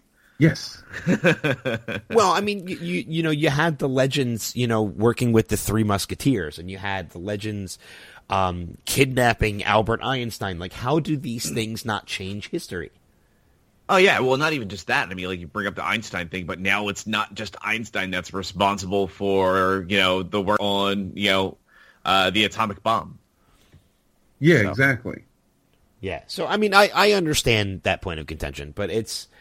I think it's the idea of ones that may have massive ramifications, like creating a person that never existed before. So I mean, their idea is to fight them. Yes, and I do agree, and that's what they're doing. They're stopping a lot of these. It's not like they're the ones that caused the zombies, but I think a lot of these things kind of factor in. So I'm very curious to see how this idea continues to play out. But I think that has been a question of so far with the Legends, that I think they're getting closer and closer to something about that payoff. And I think we're going to see this play off in a big time, because the big thing that we're dealing with Martin now is the struggling idea is he has that thought process is she can't exist. I need to wipe her out of this. And him making this selfish decision at the end of all of this, even with what happened in Flashpoint, that is, I will not allow her out of my life. And Talking Jack saying, I care about her. Like his timeline is being rewritten. He is having those memories that she brings up to him start kind of rushing back to him. So he is an important part. Everybody else thinks she does exist. And Jax is the only one that knows that she never did. So it's now this question and an idea of what is to come. And I kind of do hope that they choose to keep her around because I think it's a fun new addition. So I do like where they're going with this. But yeah, the idea that Sisko now has, been involved with causing the world to kind of spin out of control and him being the one really responsible for the Dominators showing up on Earth because of trying to do what's right. But not just him, the other people involved. You have Felicity as a big part of that decision now too. So somebody from every one of these shows has caused something massive to change in the world. So I would also love to see how they go back and, try to stop the daughter being born. It's like, what did that, did they burst into the room, right before the act starts? It goes, no, don't. Yo, no glove, no love, no. Yeah. Really, this is one of those things where I look at it and go, I don't think there's a way to really, he just changed his own timeline. There's not really a way to stop this one. Yeah. But you know what, like I said, I think that whole framing device worked phenomenally for all of Invasion, but I really love the fact that this is what does, as you mentioned, closes that gap between Sisko and Barry, and realizing that Barry did what he thought because it was the right thing to do. Yeah. Barry's was a little bit more selfish straight off the bat, but his creating the alternate timeline, but he was the one that was trying to fix it though, and when he chose that he needed to fix this, and having the best of intentions, causing all this to spin out of control and changing the world now. But yeah, I think just all this in general was, the Dominators were just felt like kind of the afterthought to all this. That while they, as much as they aren't, I think it was the ideas of time travel and how, and what it means to be a hero was kind of the primary theme of all of this. And I think they excelled on all fronts. Right off the bat, the Dominators, we've seen some CG characters in this show. The Dominators, man, they looked fantastic. They looked great. Almost every scene they were in, even when there was tons of them on screen. Yeah, when we have that, obviously it gets a CG-ish, but, when you saw this one on screen at a time, man, the one thing these shows are proving time after time after time, we saw it with the start with King Shark, Parasite on Supergirl. They are getting better and better at making these character designs and making them look great. Yeah. It's even one of the, I loved it. It's a throwaway line, but, when Lila asked Barry, what did you see? And he's like, the stuff that would give Ridley Scott nightmares. Uh-huh. It's a great throwaway line, but it's the truth because the CG is so well done on the Dominators in these episodes. Yeah. So, you know what, though? On the topic of one-liners, there are so many that come out of these 3 episodes. We all have our own for line of the week, and we can get to them now. But let's talk about. We'd be remiss if we didn't talk about some of the at least notable, honorable mentions of some for this week because there were so many. So we all know each other's 3, so we'll make sure not to mention them. What are some of the other great one-liners that we had come out of this? Because I know another personal favorite of mine is after Oliver nominates Barry to be the leader of the group, and he's kind of mumbling his way through everything, and Oliver would just say, "Do this," or this, yep. And just the moment where Katie Lotz, Sarah is just like, "Are we just supposed to pretend we didn't hear him say that?"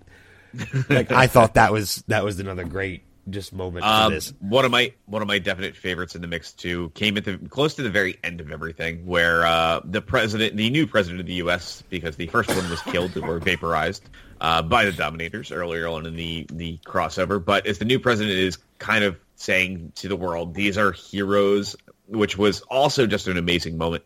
Basically, all of these people being addressed as the people that are saving mankind, but it's just Mick leaning into Sarah and looking at the president is like, is she hot? And then Sarah's like, yep, she's hot.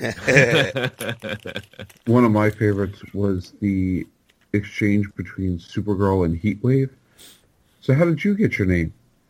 Well, I like to set things on fire, and I burn my family alive. Well, that's a colorful backstory. Man, Mick had some of the best out of all of this. I'm telling you, like Mick and Diggle were two. I think were so good and just kept to their characters, and I love them so much. Let's go into our lines of the week because Well, actually, there's one I didn't get to bring up. Okay, and it was close because I didn't know how to write it down or repeat it. But it was Felicity under the effects of time travel. The first time when she gets there, just vomiting and just not being able to speak, and all of her words coming out just jarbled. And the way that she pulled that off was so great. It is continuing. And then the second time around when they get back, she's like, I can't see anything. And Cisco's just like, at least you didn't vomit this time. And then her immediately blowing chunks all over the Wave Rider floor. But even more importantly, piggybacking off the top of that, I love when Nate looks at him and says, I'm going to take that as have fun storming the castle. And Cisco's like, oh, you did not just go Princess Bride on me. Right. Dude, I loved it so much. But TJ, we'll start with you. All the one-liners of this week, what was your line of the week? The one that made me just laugh out loud was when Mick passes by. It's the end of the Legends episode. They're at that party. Mick passes by Supergirl and Cisco after Cisco's given her that call device and goes, call me sometime, Skirt. And the look on her face, which was then mirrored on Cisco's face, was, I'm sorry, what? Really? Yeah, so good. Rob, how about you? What was your line of the week? Mine definitely comes from Ray Palmer, and that's when he's standing around and after talking to Kara for a second or two, and she walks away, and him making the line of, I have a cousin that looks a lot like her. Give that nice nod to Superman Returns. Yes. So. And my line of the week is, of course, a Diggle line, and it is the moment in The Flash when the jump ship from the Wave Rider first arrives, and Diggle, with his stone-luck face like he always has, just says, I've never done drugs because I'm always afraid of seeing weird stuff. I just thought that was just utterly brilliant. And, again, that massive overload of Diggle seeing things he just never thought he would ever see. Yeah. So I thought it was fantastic. One last thing I want to mention about Invasion. I got one, too. As TJ just brought up, the device that Sko gives to Kara in order for her to have a direct portal transportation from her Earth to ours and also communicate. I thought that was a brilliant way to make these crossovers so much easier. Because we do know there is at least one more coming. So it makes it so much easier. And it's going to be great to just randomly have times when maybe Cisco is on the phone with Kara. Oh, yeah. I think that adds so many possibilities now. Yeah. The one for me I had to bring up, though, too, is the transmutation that Firestorm does with the giant alien device about to wipe out all the metas on the world, because we haven't brought that up yet, because I feel like we should have. But I love that moment of just this really intense, point in time where it's Cisco and, White Canary trying to, use the tractor beam on the Wave Rider to keep this thing from crashing to the ground, and Jax on top of this device dumping all of his energy, and it's this very Empire Strikes Back moment of Luke in Dagobah trying to lift the X-Wing, and it's just that it's too big. And it was just Steinbeck, like, you have to do this, Jefferson. I have a daughter. And it's just this small moment between those characters, and just watching him transmute this giant thing into just water falling down. It just was such a great sequence. Everything about that whole end fight that, TJ, you mentioned, where you've got Kara and Barry running around putting the little tracking devices on, the little nano devices on all the aliens to get them to basically kind of just suffer in pain really quickly to get them to leave. And that cutaway back to the Wave Rider to, the characters inside. Everything about that sequence was so fantastic. But that transmutation, I think, was this kind of like ending with a bang. Yeah. Yeah. TJ, anything else that you wanted to add before we we wrap things up with Invasion? Not really. We pretty much touched on pretty much everything. Like I said before, this was the culmination of everything that I wanted as a kid, and I thought it was fantastic just to see this brought to life on screen. Yeah. And in a good way. Yeah, I will say this, and then we'll move on. I'm sure there are things that I'm almost positive there are things that we've forgotten to mention. I mean, there was so much packed into this 3-part crossover, technically 4-part crossover, that it would be impossible to remember absolutely everything unless we took meticulous notes, which when you're watching these, you don't do because you are just so engrossed in watching. It's impossible. So, obviously, all of you guys out there that listen to us, anything that you want to mention, feel free to post on the Facebook page at this point. We've watched them, so spoilers, they're free reign at this point. Facebook.com/DC Primetime. Feel free to post anything you want and comment on anything that we post as well. But if anybody from CW gets wind of this and listens to this, which we hope eventually they will if they don't already, there are so many featurettes and so many behind-the-scenes things that came out of this, from producers' notes to behind-the-scenes filmings and everything. I would love to see CW put this out as a Blu-ray, as a movie, from start to finish. Make it just 1 hour and 25-minute film or whatever it would turn out to be. I would buy it. Fathom Events, man. Just give it to us in right around Christmas. Bring it to the theater for 2 nights. Well, I was thinking more Blu-ray because then you could put the featurettes and because I would love to see an outtake reel of this. Oh God, I can't imagine how much fun that would. A gag reel of this would be amazing. So yeah. Oh God. If anybody out there has access to CW or anybody out there is listening from CW or Warner Brothers, whatever, make this happen. Put this out as a Blu-ray. Make this one long thing because I would watch it over and over and over again. Give us the featurettes. We're fans. We want to see this shit. Yeah. And put a gag reel on there. Oh, yeah. Gag reels are still always some of my favorite Love things. Gag reels. But, the last thing I got to say, too, personally to you guys is, how do you top this next year? Darkest Night. Or Blackest Night? Blackest Night, yeah. Well, won't that's kind of tricky because we don't have lanterns at all in this world. But yet. TJ, do you think this is going to be a crisis? Maybe next? No, I don't think because they had a chance to do a merging of the worlds with Flashpoint, and they didn't take it. I think how you top this is, and why we're seeing a little bit of it in Legends, give us the full-fledged Legion of Doom. Okay. Hero versus villain. What about your guys' thoughts? Do you think the next crossover we're going to see Superman as well? Not only do I think we're going to see Superman, but I think we're going to see a Lex at that point. I could see that coming. Even if it's only...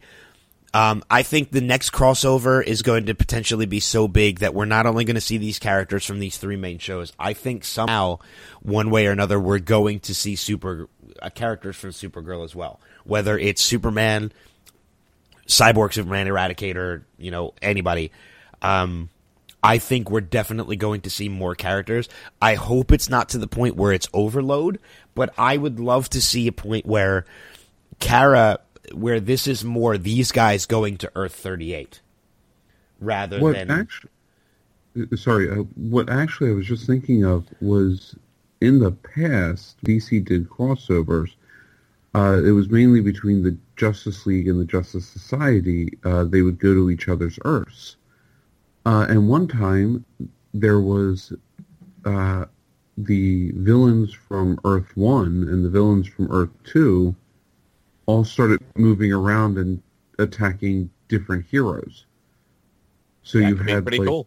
You had the Lex Luthor of Earth 1 went over to Earth 2 and fought Alan Scott Green Lantern. I think the next one is we're going to see the Agents of S.H.I.E.L.D. come over. Oh, God. And everybody is just like, well, we don't know why, but our ratings are down more than they've ever been before. Yeah. And we've decided to cancel all 4 shows. Firestorm versus Ghost Rider. Yeah, no, thanks. I'm good. Yeah, I'm okay with that. Without that. But yeah, no, I'm really excited to see what the future is because they've proven now that, like I said, we had the one crossover last year that was the backdoor pilot for Legends, but this was just, man, I'm so excited to see what they do next to top this. And I think that's what everybody's thinking, and I'm sure right now that's what these writers are fearing is how do we top this? I would not be surprised if within the next year or two, it may be sometime next year, we are seeing the announcement of a new show. I don't know what it would be yet, but I would not be surprised if in 2017 at some point we are getting that announcement. Well, maybe it's possible that Legends will wrap up this season, and maybe what we'll get next season is a Brave and the Bold kind of TV show where it's a crossover show. Justice Society. Or, a Justice Society show could be really cool if they want to do a period piece that's all this taking place in the 40s, 50s. No, I wasn't talking a period piece. I meant a new Justice Society. That could be really cool, like them deciding to start a new JSA since the old one no longer exists. Give old Lance Henriksen some work constantly. I mean, there's a lot they can do. I'm really curious to see where things are going to go, but I would hate to see Legends go away right now, especially because of how good Season 2 has been. Yeah, so, agreed. But yeah, I mean, right now, I think me and Ben are on the same page. We just want to see, Legends get a full season instead of, 16, 18 episodes, whatever it may be. But yeah, no, I think right now, I think we all walk away from this thinking this was exactly what it needed to be, and that was awesome. Yeah. And next week is the mid-season finales of Flash, Arrow, and Legends, in which we're going to see the return of Jay Garrick on The Flash. And Mark Hamill, and I love the fact that I heard a little news too, because Mark is playing Trickster from Earth 3, so we haven't seen that Trickster before, but I love the idea that he is actually playing his version of Trickster as Conrad Veidt from The Man Who Laughs, which is an old 20s film. Even the design of his character is based off of that. Yeah. So he said this is kind of like a pseudo version, because that character was actually the real inspiration for the original Joker. So he said he wanted to mix that in as a nod to fans because he said that's the one version of the Joker he's never played. He's like, what better way to do it than with a character that everybody else looks at me for playing instead of the Joker, but the Trickster. So he said that's what inspired that design and look. So yeah. On Arrow next week, with it being the mid-season finale, I would not be surprised if we are finding out who Prometheus is. Yeah, and it sounds like very certainly that our ideas of Tommy Merlin is definitely not going to be the case because, again, they couldn't even get him to appear for a second or two, so it's somebody else. Yeah. So, but you know what? Hey, that makes me now more excited to figure out who Prometheus is. Exactly. And on Legend of Tomorrow, we are finally seeing the return of Leonard Snart. And I have confirmed since too, Rob, I know this was a point of contention because I know John Barrowman had said on his panel in Atlanta that he would not be returning to Legends until next year, but he is listed in the cast for this episode of Legends of Tomorrow. So I think we are getting the full Legion of Doom, fully formed in this season finale or mid-season finale. And I love the title of the episode, The Chicago Way. Yes, that's such a great title for this episode. So, but yeah, and also too, because Ben mentioned it, if, like I said, there's moments that you loved out of this crossover, get them on the Facebook, put them on the visitors posts, or just comment on this episode when you hear it. Let us know, and we'll bring your points up, your guys' favorite moments next week, since we'll have a shorter show next week. Shorter show means that it'll be a normal length episode as usual. But we will definitely bring up those points because I'd love to be able to read out everybody's favorite moment or your lines of the week for everybody. I know at least 2 or 3 of you guys will definitely do this. I know Shad, one of our most common people that's contacting us and engaging on the Facebook page, already said, as I think of like Tuesday or Wednesday, that he already had his line. So, and I think he said his was like one word. Yeah, which I was trying to figure out what it was, and I don't know. So, Shad, definitely let us know what it is. Post on the Facebook page what it was. Yeah, and like I said, anybody that hasn't really dove over there yet, even if it's just to make your comments, you don't have to say anything else beyond that. But we really want to hear what everybody's thoughts were. We will happily read them out next week. Yes, so. Exactly. And I can tell you right now, if CW listens to us and puts it out on Blu-ray, we will do a giveaway with it. Oh, guaranteed. Yeah. We will probably do multiple giveaways of that. We'll buy I don't know. I was going to say 15 copies. That might be a little too much, but we'll buy 5 or 6 copies, and we will absolutely do giveaways to our listeners if they do this. All right. So I guess news. Let's do this because I know you got to get out of here.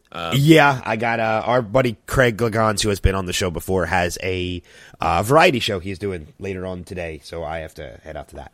But yeah, you're right. Let's move on to the DC Essentials portion and let us hit the news and recommendations. Okay. So real quick, we're going to go through this best order as I can give it to you guys. That being that we have a little promo for the second half of Gotham Season 3, and that promo does show us the return of Jerome into the show. So Cameron Monaghan is going to be back into the mix. We knew he was coming back sometime this season. It sounded like it was more the end of the season, though, for him to be a big proponent of Season 4. So that's a big wait and see on how he will indeed be brought back, but that is out there right now, so you can always check that out. I will get this stuff linked over probably later tonight, if not tomorrow night at some point for some of these, because again, busy week, so not as much activity on our Facebook page, but keep an eye out for the promo. Jumping over into the realm of Supergirl, one of the things that we never expected to ever happen in this show. That's a lie. I called it. You did call it, actually. I never expected this to happen. But Mr. Mxyzptlk is coming to Supergirl in a 2-episode arc, not crossover. So I'm very, very much looking forward to seeing what they do with the imp from the 5th dimension. God, let this be good. Oh my God, I hope so. That is the 5th dimension, correct? Yes? Yes. Okay, cool. I was like, wait a second. For a second, that didn't sound right in my brain, but yeah. Okay. So, moving over into Arrow, some of the things that were discussed this week is Mark Guggenheim actually talked a little bit about what he thought was his biggest regret of all of Arrow as he kind of looks back at the series on the milestone 100th episode. And one of the things he actually brought up, and I'll actually read this verbatim, his quote is like, the truth is, I don't think I've ever been involved with an hour of television on any show where there hasn't been something I wanted to take back. Doing 23 episodes a year, you're just constantly running, so nothing ever turns out exactly how you want it to.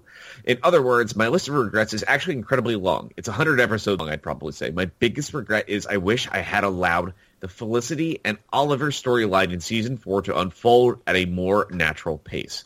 We had set tentpoles at the beginning of the season, and where we were a bit too rigorous on how we hit them. This was a case that where the planning overtook the storytelling. We didn't do things as naturally and as elegantly as we should have, which is one of the things a lot of people actually have really hated on Season 4 for that show, which was them really just running things along. Nothing really felt like they took hold. They never felt quite right. And that was something that we really docked it for in our annual a couple months back. So, I'm kind of happy to see that they actually did address that. We have something big changes on the wind, Arrow, we know in the next 2 episodes. So probably something we're going to get at the end of the mid-season break. But then again, something at the return after the mid-season break as well. So right before and right after. Jumping over into the film universe, we now have an official date for Aquaman. Originally, the film was planned to release in July 27th, 2018. But Warner Brothers has decided that they are going to hold the film, make sure everything is just right, and it will be released in 2018, a couple of months later, on October 5th. Jumping into more film news as well, there is now 2 rumblings specifically. One of them is more of just some light discussion, but Vikings actress Catherine Winnick has stated that she has her eyes very much set on playing Black Canary in the DC Extended Universe. And that was she was also a very big, huge fan favorite for Carol Danvers over in the Marvel Universe as far as Brie Larson was cast as Miss Marvel. So I would not be surprised to see Warner Brothers actually come in and make this move happen. It seems like they're doing everything they can to lock up people that have been fan favorites to kind of continue to pad out their character rosters. So we talked about the other week about John Cleese, but not only is the stuff with Winnick going on, But now it seems that Armie Hammer is going to also potentially be joining the DC Films Extended Universe, which is kind of makes me chuckle because Hammer was actually originally going to be slated to play Batman in the George Miller version of Justice League. And this news is actually coming out of the same people that mentioned that Joe Van... sorry, you go ahead and say who Deathstroke has been. Manganiello would be playing Deathstroke, because I still can't say that right. It's all right. And same people that mentioned that John Cleese's involvement. So, but it sounds like there is a lot going on that Armie Hammer could indeed be the one playing the good old Hal Jordan Green Lantern. So, very much looking forward to seeing what does indeed happen there. We did get a little bit of stuff too, heading back into the small screen real fast. We did get the first image and appearance for a teaser poster for Teen Titans: The Judas Contract, which we know is coming. That's been teased since the Justice League versus Teen Titans crossover animated film that came out several months back, which we did review in the show. I forget what episode, but if you go through, you can find a review there. But not only that, too, something that I feels like, I think Kevin Smith said it best. It felt like somebody flash-pointed things into existence the way that they were always meant to be. And this is because of Billy D. Williams will finally get a chance to play Two-Face in the Lego Batman movie, which I think is amazing that they did this. Obviously, everybody remembers Billy D. Williams did play Harvey Dent in the 1989 Tim Burton Batman film, so it feels like the stars are aligning to make things right. So very excited to see this. And the last piece of news I have for this week is during the Q&A with Warner Brothers chief Kevin Chusahara, the studio said they are officially now doubling down on all of its major franchises and saying that DC is one of the most important things to them. They understand the things they've done in the past, the wrong decisions, and they think with John Byrne and Jeff Johns now at their heads, things are is going to more than likely be righting themselves. But in addition to that, though, they said they're actually also considering somewhere along the line a streaming service for direct-to-consumer DC products to capitalize a little bit more on the fan base, because they want to make sure there is plenty to go around. And my thought behind that is, Mr. Chusahara, before you do that, get your movies right first. Yeah, and because my whole thing with this, too, when I read that is there enough to provide a streaming service, really? Well, I mean, honestly, if they said, hey, for $5 a month, you could watch all of the old Super Friends, Challenge of the Super Friends, the Superpowers show, the old Batman, the animated series, Superman, the animated series, the old Teen Titans Go, all the animated films, the old movies, the new movies, and then watch all of these shows, would you pay for it? Because I know I would. I don't know. Using WWE as a prime example, they have a streaming service now, but it took them 20 years of 2 weekly television shows. So multiply that. A pay-per-view every month for 20 years, sometimes multiple pay-per-views a month for 20 years, and a shit ton of original programming in order for them to have enough to put together a streaming service. I don't know if DC has enough to merit a streaming service. I think it would be cool if they said, hey, digital comics, or you can view digital comics for DC here. If you did that, if you put in digital comics into it, absolutely, it's worth it. But as far as animated series and movies, I don't think there's enough out there to merit a streaming service yet. No, like I said, you do have things like Smallville that went on for quite some time, and all these other shows. There is a fair amount of stuff there, but I don't know if it warrants its own thing. Yeah. What if it was for new content as well? Well, I think that's what the thought process behind his statement was creating direct-to-consumer product. So this sounds like maybe they would be doing a whole bunch of new things. Maybe you would do motion comics based off of some big trade paperbacks, which would be pretty cool to see some graphic novels converted over that way, maybe with some of the cast members that are currently doing some of the animated stuff. Or maybe they're doing some more shorts or like half-hour live-action things. Maybe they can play around with a few things. But I'm curious to see what they do. I think right now everybody's eyes right now are locked on the Wonder Woman and making sure that that's right. So far everything we've seen from that looks phenomenal. And I'm very excited to see how that plays out. So, but yeah, I'm very curious to see what Warner Brothers chooses to do with this. So far we've already seen BVS and Suicide Squad rake in some pretty hefty box office numbers. There's still issues out there as far as people's thought processes, the quality of them, but I mean, there's no denying that they were box office hits, though, still, as far as financially for Warner Brothers. Yeah. So it's a big wait and see. Yeah, exactly. But yeah, that wraps up the news for this week. But I guess we'll hit recommendations and get the hell out of here. Yeah. Recommendations for this week. I'm going to start mine off just because it's fairly simple. I didn't really have one, but I've come up with one since, and it's only because it's something we had mentioned earlier on. Rob, you had mentioned it in our talk with Supergirl. But The Adventures of Superman, number 454, which was the first appearance of War World. Say that 3 times fast with a sore throat.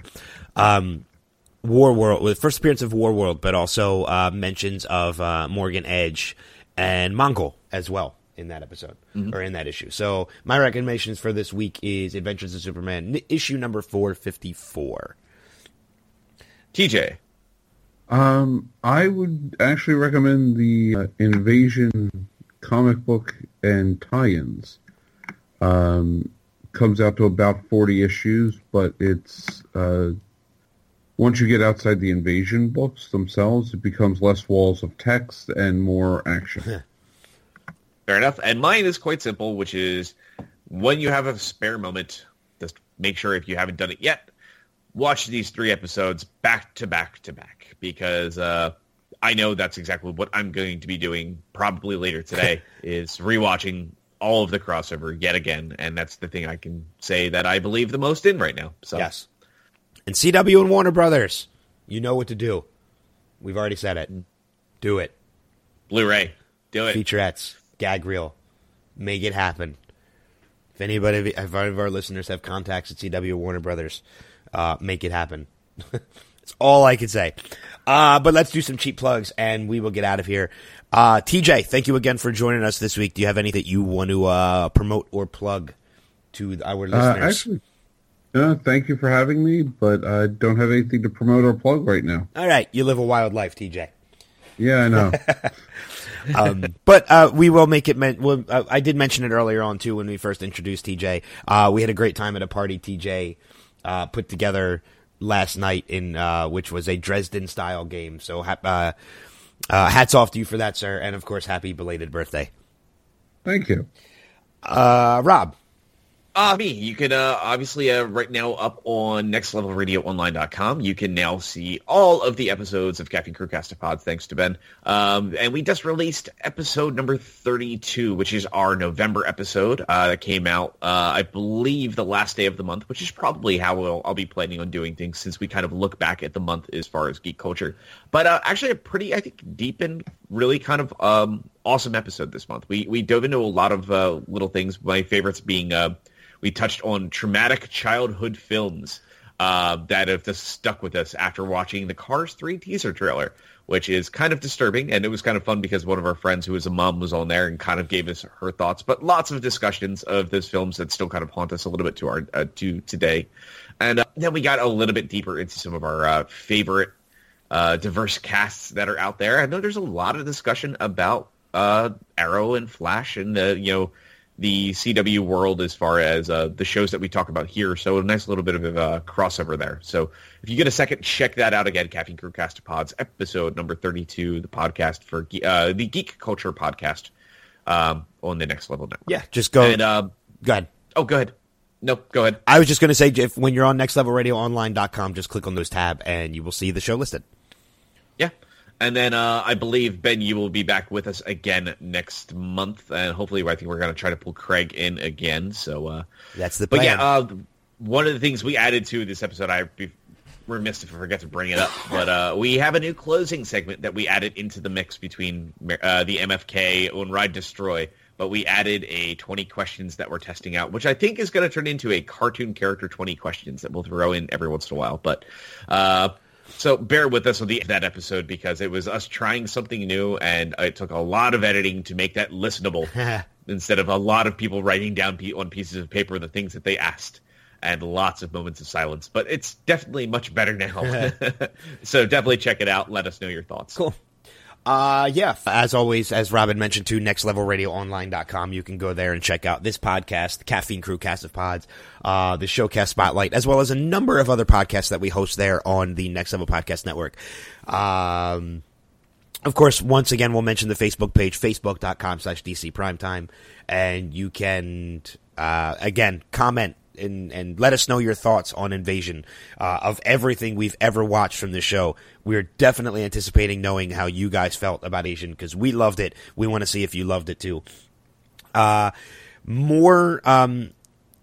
You're going to be hearing some stuff coming out of Heroes and Villains Atlanta over the course of the break. Next week, we have the mid-season finales of Arrow, Flash, and Legends, and then the following week, Rob and I are we're still gonna record some stuff about the news and things for the week, but I think the podcast that week is going to be my panel, the audio from my panel with the Arrowcast, Paul Blackthorne, Katie Cassidy, Willa Holland, David Ramsey, and Charlotte Ross. I'm still working on getting the audio from the Flash panel, but I have a ton of other stuff. My one-on-one with Matt Ryan, who plays Constantine, my one-on-one with Rick Cosnett.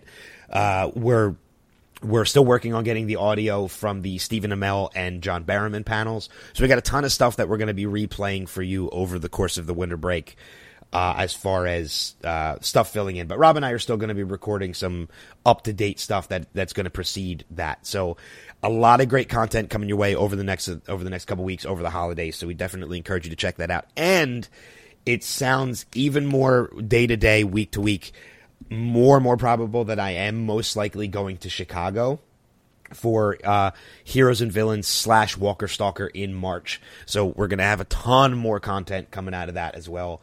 And if this keeps up, man, we're never going to be short of this extra content, which is amazing.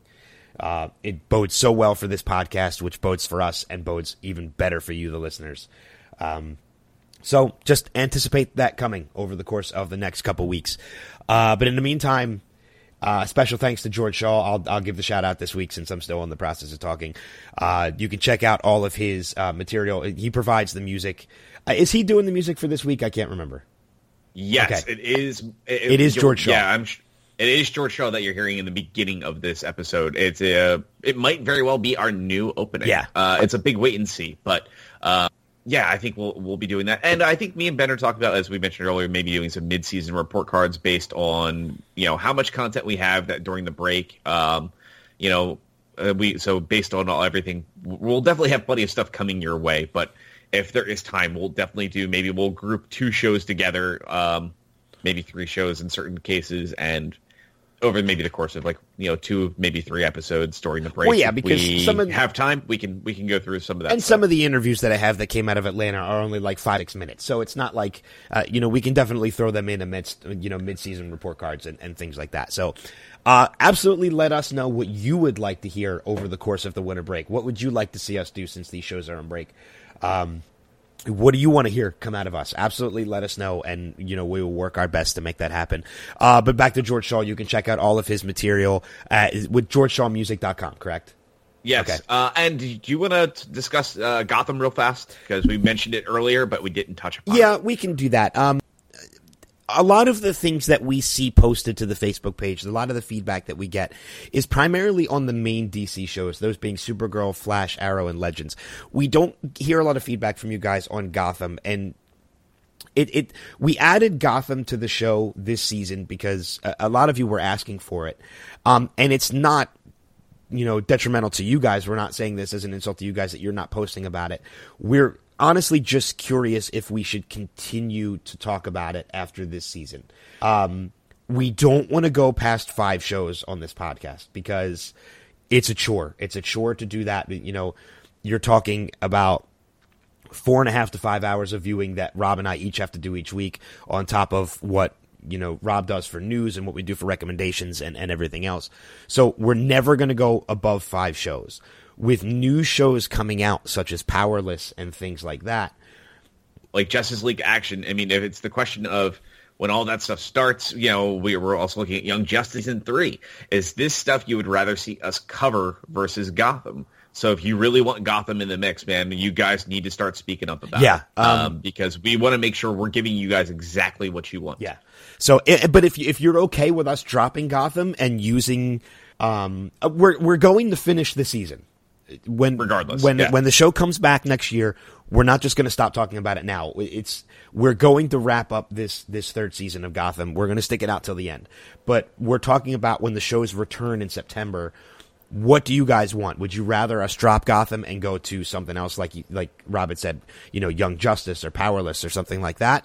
Because with those, we kind of start fresh, especially with Powerless. We're starting from the beginning with you guys. So, with Flash and Arrow, Legends, we started from the beginning. But, with Flash and Arrow and Supergirl, I think we started from the beginning too. But Flash and Arrow, we kind of got a late jump to this. Flash, we didn't get into it until season 2. Arrow, we were in the beginning of season 4 when we started the podcast. So let us know. Give us feedback. Should we keep Gotham as part of this podcast? If so, let us know why. And if not, what would you rather we fill that gap with? Mm-hmm. So I think that's a good way to preface it. But like I said, regardless, we're going to finish season 3 either way, because we're committed at this point. But yeah, I think that just about wraps it up. Apologies for our throats, any coughing you might have heard. Again, we're kind of all going through it. I think there's something going around right now, and we're all kind of suffering through it. But we couldn't not talk about Invasion this week. It had to happen. So, and it was very helpful to have TJ on too, because when we needed to give our throats a break, even though TJ's throat is as sore as just as bad at this point, and my throat actually, the way continuing talking, my throat's actually gotten a little better, so it's good. But as always, we thank you guys for listening. We thank you guys for supporting us. We love you guys listening. We love your feedback. But until next time, we will see you guys around the bend. Take care. Peace. Adios.